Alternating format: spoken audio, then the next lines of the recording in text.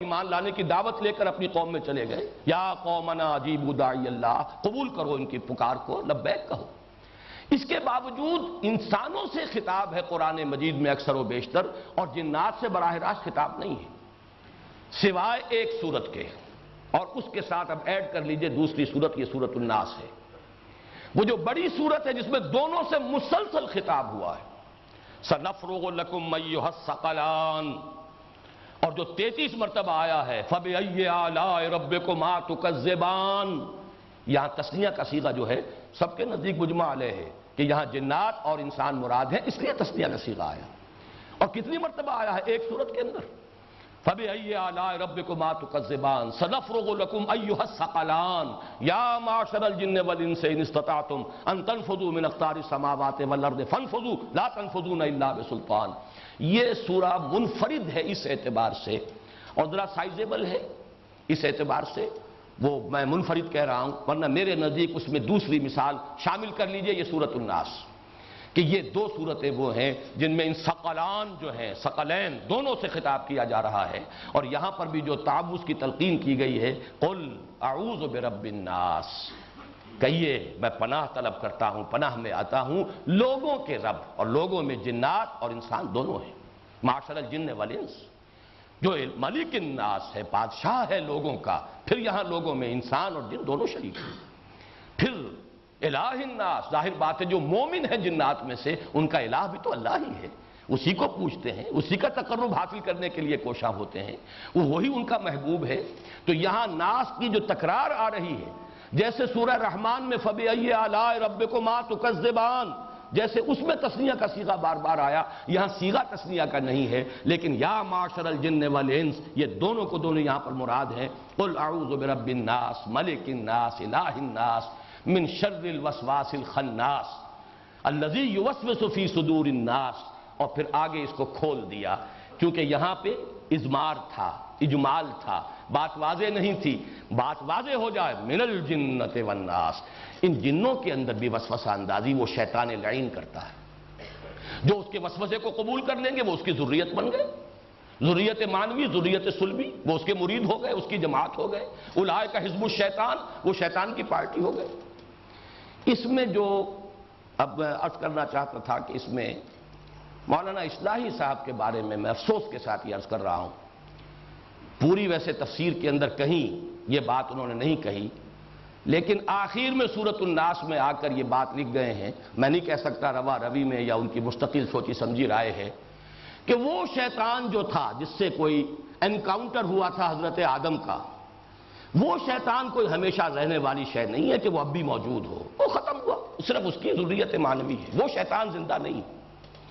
اب تعویل تو بہرحال انہوں نے کی ہوگی اگر یہ ان کی پختہ رہا، اس لیے کہ دلائل انہوں نے نہیں دیے، تذکرہ کر دیا ہے کہ یہاں پر جو جنات اور انسانوں کے شیاطین ہیں بس انہی سے مراد ہے. اور اس کو جو مہلت دی گئی ہے، جو بار بار قرآن میں آیا ہے، وہ اس کے مشن کی مہلت ہے، اس کے مشن کی تکمیل کر رہے ہیں. جنات میں جو شیاطین جن ہیں اور انسانوں میں سے بھی جو شیاطین انس ہیں.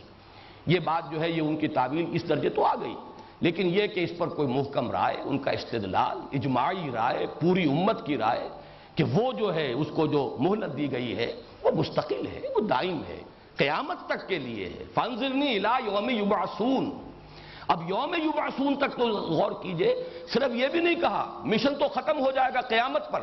جب قیامت آ گئی، ایک دفعہ پر ہلاکت اور بربادی آ گئی تو مشن تو ختم ہو گیا. یوم یبعثون، اس دن تک مجھے مہلت دے جس دن کے یہ سب کے سب اٹھائے جائیں گے دوبارہ، بعث بعد الموت والا دن. اور باقی تو یہ کہ بہرحال جب سر سید احمد خان مرحوم نے، میں ان کے خلوص و اخلاص کا اور کم سے کم مسلمانوں کے ساتھ ان کی خیر خواہی کا تعلق جو ہے مسلمانان ہند کے ساتھ، میں اسے ہر شک و شبہ سے بالا تر سمجھتا ہوں، لیکن دینی اعتبار سے انہوں نے بہت غلط باتیں کہی ہیں، بہت سی غلط فہمیاں پیدا کی ہیں، بنیادی عقائد کے اندر جو ہے بڑی کجی پیدا کی ہے. چنانچہ وہ تو جنات کے وجود کے سرے سے قائل ہی نہیں، جن بھی بس انسانوں میں سے ہوتے. بس یہ کہہ دیا گیا جو مشتعل مزاج انسان ہے وہ گویا کہ آگ سے بنائے گئے. ایک انسان وہ ہے جو عقل کی بات کرتا ہے، عقل کی بات سنتا ہے، سمجھتا ہے، وہ حلیم الطبع ہے، معقول آدمی ہے، عاقل آدمی. ایک مشتعل مزاج، اکھڑ، جھگڑالو، لڑنے والا، بس وہ مشتعل مزاج اور اس کو استعارتاً کہہ دیا گیا ہے، جیسے کہہ دیا جائے کہ کوئی شخص غصے میں آگ بگولا ہو گیا، تو وہ آگ تو نہیں ہو جاتا، یہ تو محاورہ ہے۔ اسی طریقے سے وہ آگ سے بنائے گئے، بس یہ تعبیر ان کی ہے، ورنہ جنات کا کوئی وجود نہیں۔ وہ تو خیر فرشتوں کے وجود کے بھی قائل نہیں، بہی معنی کہ ان کا کوئی مشخص وجود ہے، کوئی پرسونیفائڈ ایگزسٹنس کے سر سید احمد خان قائل نہیں ہے، فورسز آف دی نیچر کو کہتے ہیں بس یہ فرشتے۔ لیکن ان کا معاملہ تو بہت دور کا ہے۔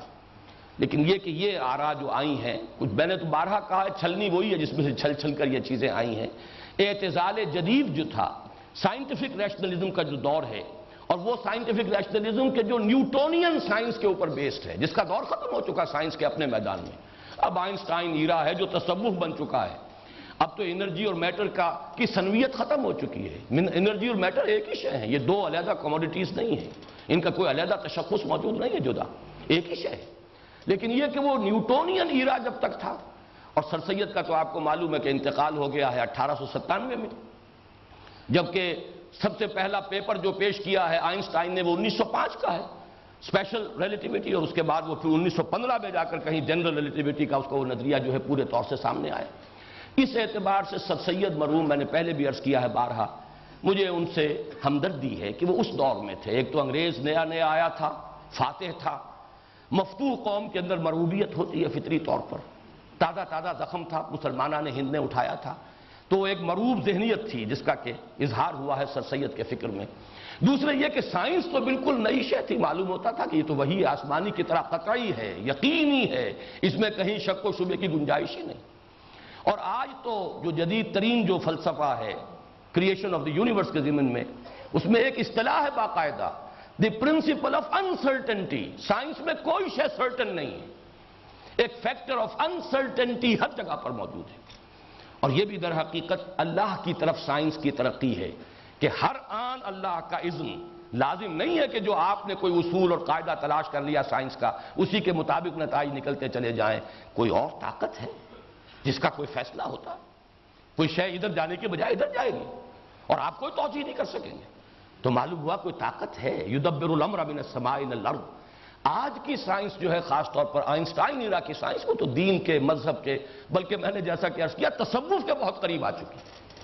لیکن یہ کہ ایک دور وہ تھا، اس میں بہرحال مولانا کی یہ رائے میرے نزدیک اگر کسی اور جگہ پر تعویل کی بھی جا سکتی ہو، ایک مقام تو قرآن مجید کا ایسا ہے جس میں تعویل ممکن نہیں ہے جب تک کہ علیحدہ نہ مانا جائے کہ وہ شیطان عزازیل، وہ شخصاً، وہ جن جس نے کہ حضرت آدم کو سجدہ کرنے سے انکار کیا تھا، جس نے شخصاً اپنے لیے مہلت مانگی تھی الی یوم یبعثون، وہ تاحال موجود ہے قرآن مجید کی میں سورہ کہف اس اعتبار سے میں پہلے بھی تذکرہ کر چکا ہوں کہ وہاں جب یہ آدم و ابلیس کا قصہ آیا ہے تو وہی صراحت کی گئی ہے کان من الجن ففسق عن امر ربی، وہ جنات میں سے تھا، اور اسی جنات میں ہونے کی وجہ سے یہ فسق اور سرکشی اور یہ نافرمانی اللہ تعالیٰ کی اس سے صادر ہوئی، ورنہ فرشتہ ناممکن۔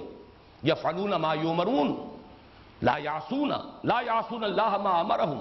فرشتوں کی شان تو یہ ہے کہ جو حکم ملے وہ کرتے ہیں اور اللہ کے کسی حکم کی وہ مخالفت یا اس کی نافرمانی نہیں کرتے۔ جنات کو اختیار ہے جیسے انسانوں کو اختیار ہے، اس لیے جنات میں سرکش بھی ہیں اور اللہ کے صالح جن بھی ہیں، جیسے انسانوں کے اندر اولیاء اللہ بھی ہیں اور شیاطین بھی ہیں۔ اسی طریقے سے وہاں کا معاملہ ہے۔ تو کان من الجن ففسق عن امر ربی، وہیں آگے چل کر یہ آیت آئی ہے افتتخذونہ وذریتہ اولیاء من دونی وہم لکم عدو بئس للظالمین بدلا۔ اب یہاں پر واو عطف آیا ہے، تو اے لوگوں کیا تم اس شیطان کو اور اس کی ذریت کو اپنا دوست بناتے ہو جبکہ وہ تمہارے دشمن ہیں۔ معلوم ہوا کہ یہاں پر جب جمع کیا گیا حرف عطف کے ذریعے سے افتتخذونہ وذریتہ، وہ اس کی ذریت، یہ شیاطین جن جو اور ہیں کثیر تعداد میں، ان کو علیحدہ رکھا گیا ہے، معطوف اور معطوف علیہ کے درمیان عطف آیا ہے، اور جو ان دونوں میں مغایرت کا جو ہے ان کا تقاضا کرتا ہے افتتخذونہ وذریتہ اولیاء من دونی وہم لکم عدو بئس للظالمین بدلا۔ تو میرے نزدیک یہ رائے تو بہت ہی غلط ہے کہ وہ شیطان مر چکا اور وہ کوئی طبی موت اس کی بھی تھی، چاہے یہ کہ جنات کی طبی زندگی انسانوں سے زیادہ ہوتی ہو۔ فرض کیجئے 100 برس کی بجائے 1000 برس ہوتی ہو، لیکن یہ کہ وہ جو جن ہے جس نے کہ اس وقت حضرت آدم کو سجدہ کرنے سے انکار کیا اور جو پھر راندہ درگاہ ہوا، جس نے الٹیمیٹم دیا کہ میں اسے گمراہ کر کے چھوڑوں گا، اے اللہ میں اس کی تیری راہ مستقیم کے اوپر بیٹھ کر اس پر حملے کروں گا، اور اللہ نے اسے خوب چھٹی دی، کھلی چھٹی دی، ان کے اوپر اپنے سوار دوڑا لو، اپنے پیادے دوڑا کر لے آؤ، یہ سورہ بنی اسرائیل کے الفاظ ہیں، اور ان کو جس طرح چاہو ورگلاؤ، لیکن یہ کہ ان عبادی لیس لک علیہم سلطان، جو میرے بندے ہوں گے، جو میری پناہ میں آ جائیں گے، پھر ان پر تجھے کوئی اختیار حاصل نہیں ہوگا۔ وہی پناہ ہے جس کی تلقین پر یہ قرآن مجید ختم ہو رہا ہے، قل اعوذ برب الناس ملک الناس الہ الناس من شر الوسواس الخناس، اس وسوسہ کرنے والے اور پیچھے ہٹ جانے والے کے شر سے، وہ شخص معین، وہ عزازیل، وہ شیطان رجیم جو ایک شخص معین ہے۔ البتہ یہ ہے کہ اس کی ذریت، اس کے مرید، اس کی حزب وہ انسانوں میں بھی اور جنات کے اندر بھی موجود ہیں۔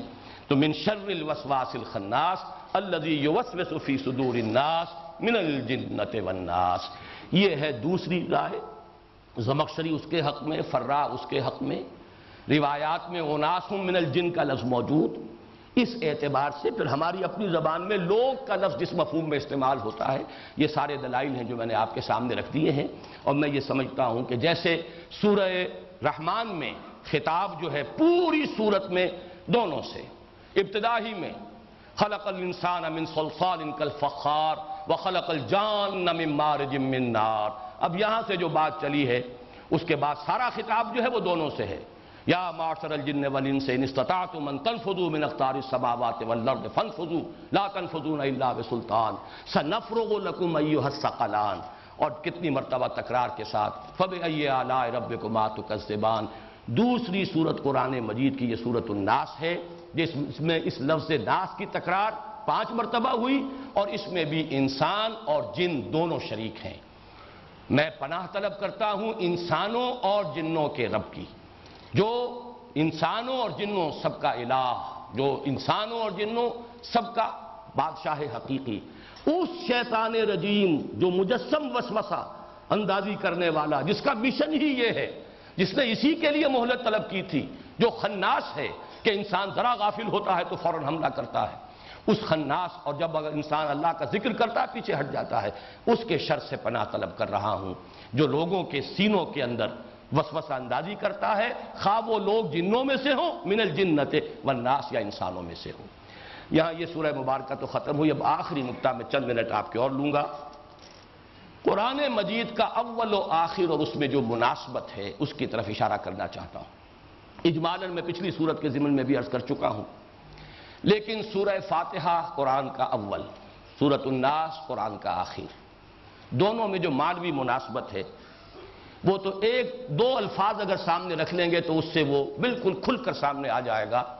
استعانت، حالانکہ ہم اس کو اردو میں استعانت کہتے ہیں، ورنہ استعانہ ہونا چاہیے، استعانہ عربی، اور استعاذہ، پورا کا پورا مشترک ہے، صرف نہ اور زہ کا فرق ہے۔ استعاذہ یہاں ہمیں اس کی تلقین کی جا رہی ہے، وہاں استعانت ایاک نعبد و ایاک نستعین، اور جو اس کا نصف آخر ہے سورہ فاتحہ کا وہ تو پورا اسی پر مشتمل ہے۔ اہدنا الصراط المستقیم صراط الذین انعمت علیہم غیر المغضوب علیہم ولا الضالین۔ یہاں استعانہ اور سورۃ الناس استعاذہ، بات تو ایک ہی ہے، میں اللہ کی مدد چاہتا ہوں اور میں اللہ کی پناہ میں آتا ہوں، فرق کیا ہوا؟ تعبیر کا فرق ہے، صرف ایک ہی مفہوم، ایک ہی مراد، ایک ہی مطلوب، ایک ہی مقصود، صرف یہ کہ تعبیر ہے۔ میں اللہ کی مدد چاہتا ہوں، ایاک نعبد و ایاک نستعین اہدنا الصراط المستقیم صراط الذین انعمت علیہم غیر المغضوب علیہم ولا الضالین، اور اعوذ برب الناس ملک الناس الہ الناس من شر الوسواس الخناس الذی یوسوس فی صدور الناس من الجنۃ والناس۔ دوسری بات اور نوٹ کیجئے، اللہ تعالیٰ کی 3 نسبتیں جو یہاں آئی ہیں، جس ترتیب سے آئیں اسی ترتیب سے وہ نسبتیں سورہ فاتحہ میں ہیں۔ رب الناس، الحمدللہ رب العالمین، سب سے پہلے وہاں بھی لفظ رب آیا، یہاں بھی رب الناس آیا۔ پھر آگے مالک یوم الدین یا ملک یوم الدین، بادشاہ مختار مطلق، مالک جزا و سزا کے دن کا، ملک الناس انسانوں کا جنوں کا بادشاہ، بادشاہ حقیقی، الہ الناس ایاک نعبد، ایاک نعبد ہم تیری بندگی کرتے ہیں، تیری پرستش کرتے ہیں، تو تیری ہی بندگی کریں گے، تیری ہی پرستش کریں گے، یہی تو ہے الہ الناس کا مفہوم۔ تو ہی معبود حقیقی ہے، تو ہی مطاع حقیقی ہے، تو ہی مطلوب اصلی ہے، تو ہی محبوب حقیقی ہے۔ یہ تین نسبتیں، صرف یہ کہ الرحمن الرحیم سورہ فاتحہ کی اپنی اضافی شان ہے، اس کی اپنی جو امتیازی شان ہے وہ اپنی جگہ پر ہے، لیکن مضامین کا اشتراک دیکھیے کہ جو مضامین سورہ فاتحہ میں آئے وہی سورۃ الناس میں ہے۔ نمبر ایک، وہاں استعانت، یہاں استعاذہ، صرف عکسی ترتیب کے ساتھ وہاں استعانت پر ختم ہوئی سورہ فاتحہ، ایاک نستعین اہدنا الصراط المستقیم صراط الذین انعمت علیہم غیر المغضوب علیہم ولا الضالین۔ یہاں استعاذہ سے شروع، قل اعوذ برب الناس ملک الناس الہ الناس، یہ در حقیقت تعوذ یا استعاذہ اور وہ استعانہ بالکل ایک ہی مفہوم کو ادا کرنے کے لیے دو الفاظ۔ ایک البتہ یہ کہ وہاں پر تین نسبتیں تسلسل کے ساتھ آئیں، یہاں پر ترتیب سورہ فاتحہ میں وہی ہے، الحمدللہ رب العالمین، ملک یوم الدین یا مالک یوم الدین، ایاک نعبد، ترتیب یہاں بھی وہی ہے، قل اعوذ برب الناس ملک الناس الہ الناس۔ فرق کیا ہے؟ ایک تو یہ کہ سورہ فاتحہ میں پہلے قل نہیں ہے، حالانکہ قل محذوف ہے وہاں بھی، اللہ تعالیٰ تو یہ نہیں کہہ رہا، ہم کہتے ہیں، یہ تلقین ہمیں کی گئی ہے، یہ بھی دعا ہے، سورہ فاتحہ ہی تو اصل دعا ہے، یہی تو اصل نماز ہے۔ اس اعتبار سے غور کیجئے کہ یہاں قل ظاہر ہے، وہاں قل محذوف ہے۔ قل الحمدللہ رب العالمین الرحمن الرحیم مالک یوم الدین ایاک نعبد و ایاک نستعین اہدنا الصراط المستقیم، یہ ساری بات تو ہمیں کہنی ہے اور ہم نماز کی حرکت میں کہتے ہیں، صرف یہ ہے کہ یہاں لفظ قل ہے نہیں۔ ایسے بات کہہ دی گئی ہے، یہ سورہ فاتحہ کا جو درس ہوگا، اب دوسرا دور ہمارا شروع ہونے والا ہے تو میں تفصیل سے بیان کروں گا۔ اب اس کے علاوہ ایک اور نقطہ جو ان دونوں صورتوں میں مشترک ہے، سورہ فاتحہ بھی دو بالکل مساوی نصفین میں تقسیم ہو سکتی ہے، بلکہ اس کے لیے حدیث قدسی موجود ہے۔ مسلم شریف کی روایت حضرت ابو ہریرہ رضی اللہ تعالی عنہ سے مروی، جس کے الفاظ یہ ہیں حدیث قدسی کے، اللہ فرماتا ہے، یقول اللہ تعالی، حضور فرماتے ہیں اللہ فرماتا ہے، قسمت الصلاۃ بینی و بین عبدی نصفین فنصف لی ونصف لعبدی ولعبدی ما سال۔ میں نے اس صلاۃ کو، اس نماز کو، اس سورہ فاتحہ کو اپنے اور اپنے بندے کے درمیان دو نصف حصوں میں تقسیم کر لیا ہے، نصف میرے لیے ہے، نصف میرے بندے کے لیے ہے، اور میں نے دیا اپنے بندے کو جو کچھ اس نے مانگا۔ اس کے بعد تشریح حضور نے اپنے الفاظ میں فرمائی ہے، اذا یقول العبد الحمدللہ رب العالمین یقول اللہ تعالی حمدنی عبدی، وَإِذَا يَقُولُ الْعَبْدُ الرَّحْمَنِ الرَّحِيمِ قال اللہ تعالی اثنی علی عبدی، میرے بندے نے میری ثنا کی، میرے بندے نے میری تمجید کی، میرے بندوں نے میری حمد کی۔ پھر جب کہتا ہے بندہ ایاک نعبد و ایاک نستعین، اللہ فرماتا ھذا ما بینی و بین عبدی ولعبدی ما سال، یہ میرے اور میرے بندے کے مابین ہے، اس لیے کہ عبادت کس کے لیے ہے؟ اللہ کے لیے، اور مدد کس کے لیے؟ بندوں کے لیے۔ یہ ایک آیت ہے جو دو حصوں میں منقسم ہو سکتی ہے، باقی جو پہلی تین آیتیں ہیں وہ ایک جملہ بنتی ہیں، الحمدللہ رب العالمین الرحمن الرحیم مالک یوم الدین، جملہ ایک ہے، اسی اللہ کی صفت اول ہے رب العالمین، اسی کی صفت دوم ہے رحمان، اسی کی صفت سوم ہے رحیم، اسی کی صفت چہارم ہے مالک یوم الدین، یہ تو ایک ہی جملہ ہے اصل میں۔ اسی طریقے سے آخری آیت جو ہے وہ بھی تین آیتیں مل کر ایک جملہ بنیں گی، اہدنا الصراط المستقیم صراط الذین انعمت علیہم، اسی کا بیان ہو رہا ہے، الذی غیر المغضوب علیہم ولا الضالین، اسی کی وضاحت۔ البتہ درمیان کی آیت دو مکمل جملوں پر مشتمل، ایاک نعبد و ایاک نستعین، اور ایاک نعبد کا تعلق پہلی تین آیات سے ہے، اس لیے کہ اللہ ہی ہے تمام جہانوں کا پروردگار، رحمان ہے، رحیم ہے، جزا و سزا کے دن کا مالک ہے، لہذا وہی مستحق ہے عبادت کا، ایاک نعبد۔ لیکن واو یہاں پر تقسیم ہو رہی ہے یہ سورت دو حصوں میں، ایاک نستعین تجھی سے مدد مانگتے ہیں، اور اس کی شرح کیا ہے؟ اہدنا الصراط المستقیم صراط الذین انعمت علیہم غیر المغضوب علیہم ولا الضالین۔ یہ سورہ مبارکہ بھی برابر دو حصوں میں منقسم، اور یہاں تو پھر بھی ہمیں ذرا تفصیل میں جانا پڑا حدیث قدسی نہ ہوتی تو ہمارا ذہن ادھر کبھی منتقل نہیں ہو سکتا تھا. لیکن سورۃ الناس تو واضح طور پر دو حصوں میں برابر منقسم ہے. ایک حصہ مستعاذ بہی 3 آیات، دوسرا حصہ مستعاذ منہ 3 آیات، بالکل برابر تقسیم. قل اعوذ برب الناس ملک الناس الہ الناس من شر الوسواس الخناس الذی یوسوس فی صدور الناس من الجنۃ والناس. تو بالکل یکساں 3 آیات ادھر 3 آیات ادھر. اب آخری بات عرض کر رہا ہوں کہ یہ صورتیں جب بھی پڑھتے ہیں، اگرچہ یہ چیز مجھے کہیں ملی تو نہیں، اپنا ایک ذوق کی بات ہے جو پچھلی مرتبہ بھی عرض کی تھی، اب پھر عرض کر رہا ہوں. جب بھی یہ صورت پڑھتا ہوں تو خاموشی کے ساتھ، یہ صورتیں شروع ہوتی ہیں قل کے ساتھ، تو ایک تعمیل امر بھی ساتھ کے ساتھ کر لیتا ہوں. آپ بھی سوچئے، اپیل کریں تو اس کو اختیار کیجئے. قل اعوذ برب الفلق من شر ما خلق ومن شر غاسق اذا وقب. اس کے فوراً بعد میں کہتا ہوں اللہم انی اعوذ بک یا رب الفلق من شر ما خلقت ومن شر غاسق اذا وقب ومن شر النفاثات فی العقد ومن شر حاسد اذا حسد.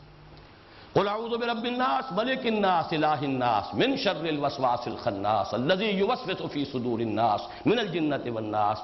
اللہم انی اعوذ بک یا ربی و رب الناس و یا ملکی و ملک الناس و یا الہی و الہ الناس من شر الوسواس الخناس الذی یوسوس فی صدور الناس من الجنۃ والناس. اللہ تعالی یہ جو درس کا یہ پہلا دور مکمل ہوا ہے اسے مبارک فرمائے. جو بھی ان 23 سالوں میں اس مسلسل درس قرآن کے ضمن میں عرض ہوا ہے، اللہ سے دعا کرتا ہوں جو اس میں سے خیر ہے اسے دوام عطا فرمائے، لوگوں تک پہنچائے. لوگوں کے جو بھی یہ کیسٹس وغیرہ سنتے ہیں اور سنیں گے، جو بھی اس میں خیر ہے ان تک پہنچے. کوئی غلطی ہے، اس کا غلطی ہونا مجھ پر بھی اگر میری زندگی کے اندر واضح کر دے تو اس کا سب سے بڑا کرم ہے کہ میں اس کی تصحیح کر دوں، اس کا میں اعلان کر دوں، اسے میں ریکارڈ کر کے جاؤں. اس لیے کہ میرے نزدیک یہ بھی بہت بڑا حادثہ ہوا ہے بہت سے مفکرین کے ساتھ کہ انہوں نے اپنی زندگی کے اندر کچھ اپنے نظریات اگر بدلے بھی آخری دور میں آ کر تو اس کی صراحت نہیں کی، وضاحت کے ساتھ تسلیم نہیں کیا کہ ہم سے یہ غلطی ہوئی. اللہ تعالیٰ اس غلطی سے ہر شخص کو بچائے جو بھی کوئی خیالات لوگوں تک پہنچاتا ہو. اب ظاہر بات ہے انسانی ذہن، انسانی فکر، انسانی سوچ، جیسے کہ علامہ اقبال نے کہا تھا کچھ قادیانیوں کے جواب میں جب انہوں نے اعتراض کیا کہ کسی زمانے میں تو آپ غلام احمد قادیانی کو بہت بڑا مسلمان سمجھتے تھے اور بہت بڑی تعریف آپ کیا کرتے تھے اور اب آپ اسے غیر مسلم قرار دے رہے ہیں. تو ایک جملہ کہا تھا علامہ مرحوم نے، only stones do not change. یہ تو صرف پتھر ہے جو ایک حالت میں رہتا ہے. انسان کے اندر تو تبدیلی آتی ہے، ذہن میں بھی آتی ہے، فکر میں آتی ہے، سوچ میں آتی ہے، نظریات میں آتی ہے.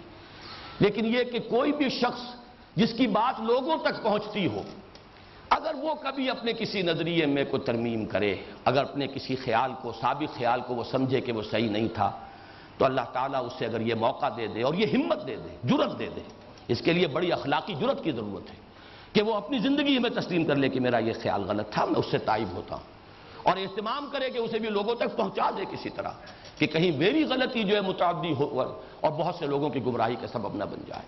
اس میں راستے میں رکاوٹ بنتی ہے انا. کیسے مان لے انسان؟ کیا کہیں گے وہ لوگ جو میرے بڑے معتقد تھے اور مجھے بڑا مفکر سمجھتے تھے، ان کی نگاہ میں میری کیا وقت رہ جائے گی. اللہ تعالیٰ اس فتنے سے بھی اپنی پناہ میں رکھے. یہ شر الوسواس الخناس یہ بھی ایک بہت بڑا وسوسہ ہے شیطان کا کہ تم اور تمہاری امیج اور تمہارا فکر اور تمہاری سوچ اور تمہاری شخصیت، تمہاری عقیدت، اس کے بل پر تو کتنے لوگ جو ہیں اور کتنے نیکی کے کام اس کے سہارے قائم ہیں. اگر کہیں اس کے اندر کسی درجے کا ذوف پہنچ گیا، کوئی اس کو جرح ہو گئی اس پر، تو پھر تو بات جو ہے ختم ہو جائے گی. اللہ اس سے بچائے. تو میں نے دعا اسی لیے کی کہ اول تو اللہ مجھے میری زندگی ہی میں توفیق دے. ورنہ یہ ہے کہ جو بھی اب حضرات اس کام میں میرے دست و بازو بنے ہیں، ساتھی بنے ہیں، اب درس قرآن کے سلسلے کو آگے لے کر چل رہے ہیں، اللہ تعالیٰ انہیں ہمت دے. انہیں بھی ہمیشہ میں نے یہ کہا ہے کہ کسی ایک لکیر کے فقیر نہ بنو، دائرے کو وسیع کرو، مطالعہ کرو، غور و فکر کرو. میں نے خود اپنی اس کتاب میں دعوت رجوع القرآن کا منظر و پس منظر میں جو سورسز ہیں، جہاں جہاں سے میں نے استفادہ کیا ہے، میرے فکر کے جو کانسٹیٹیوئنٹ پارٹس ہیں، میں نے ان کو وضاحت کے ساتھ بیان کیا ہے. باقی یہ کہ اس میں انسان کی اپنی سوچ بھی ہوتی ہے. عمر بڑھنے کے ساتھ ساتھ مطالعہ جو ہے وسیع سے وسیع تر ہوتا ہے. بعض چیزوں میں انسان ترمیم کرتا ہے. اس اعتبار سے میں دعا کر رہا ہوں کہ جو خیر وجود میں آیا ہے اللہ تعالیٰ اسے دوام بخشے، اسے مفید بنائے لوگوں کے حق میں، اس کے ذریعے سے یہ دعوت قرآنی جو ہے اور وہ پھر اس کے سہارے پر ایک انقلابی تحریک جو ہم اللہ کرے کہ ہم کر سکیں، اٹھا سکیں، اس کا ایک ارادہ کیا ہے، کمر کسی ہے۔ بہرحال وہ تو اللہ تعالیٰ سے دعا ہے، اور اگر کوئی خطا ہے، غلطی ہے، اللہ تعالیٰ لوگوں کو ذہن سے محو کر دے، اور یہ کہ میرے ہی ان ساتھیوں کو توفیق دے کہ وہ میری ان غلطیوں کی بعد میں نشاندہی کر دیں، اس لیے کہ کوئی انسان معصوم عن الخطا نہیں۔ اقول قولی ھذا واستغفر اللہ لی ولکم ولسائر المسلمین والمسلمات۔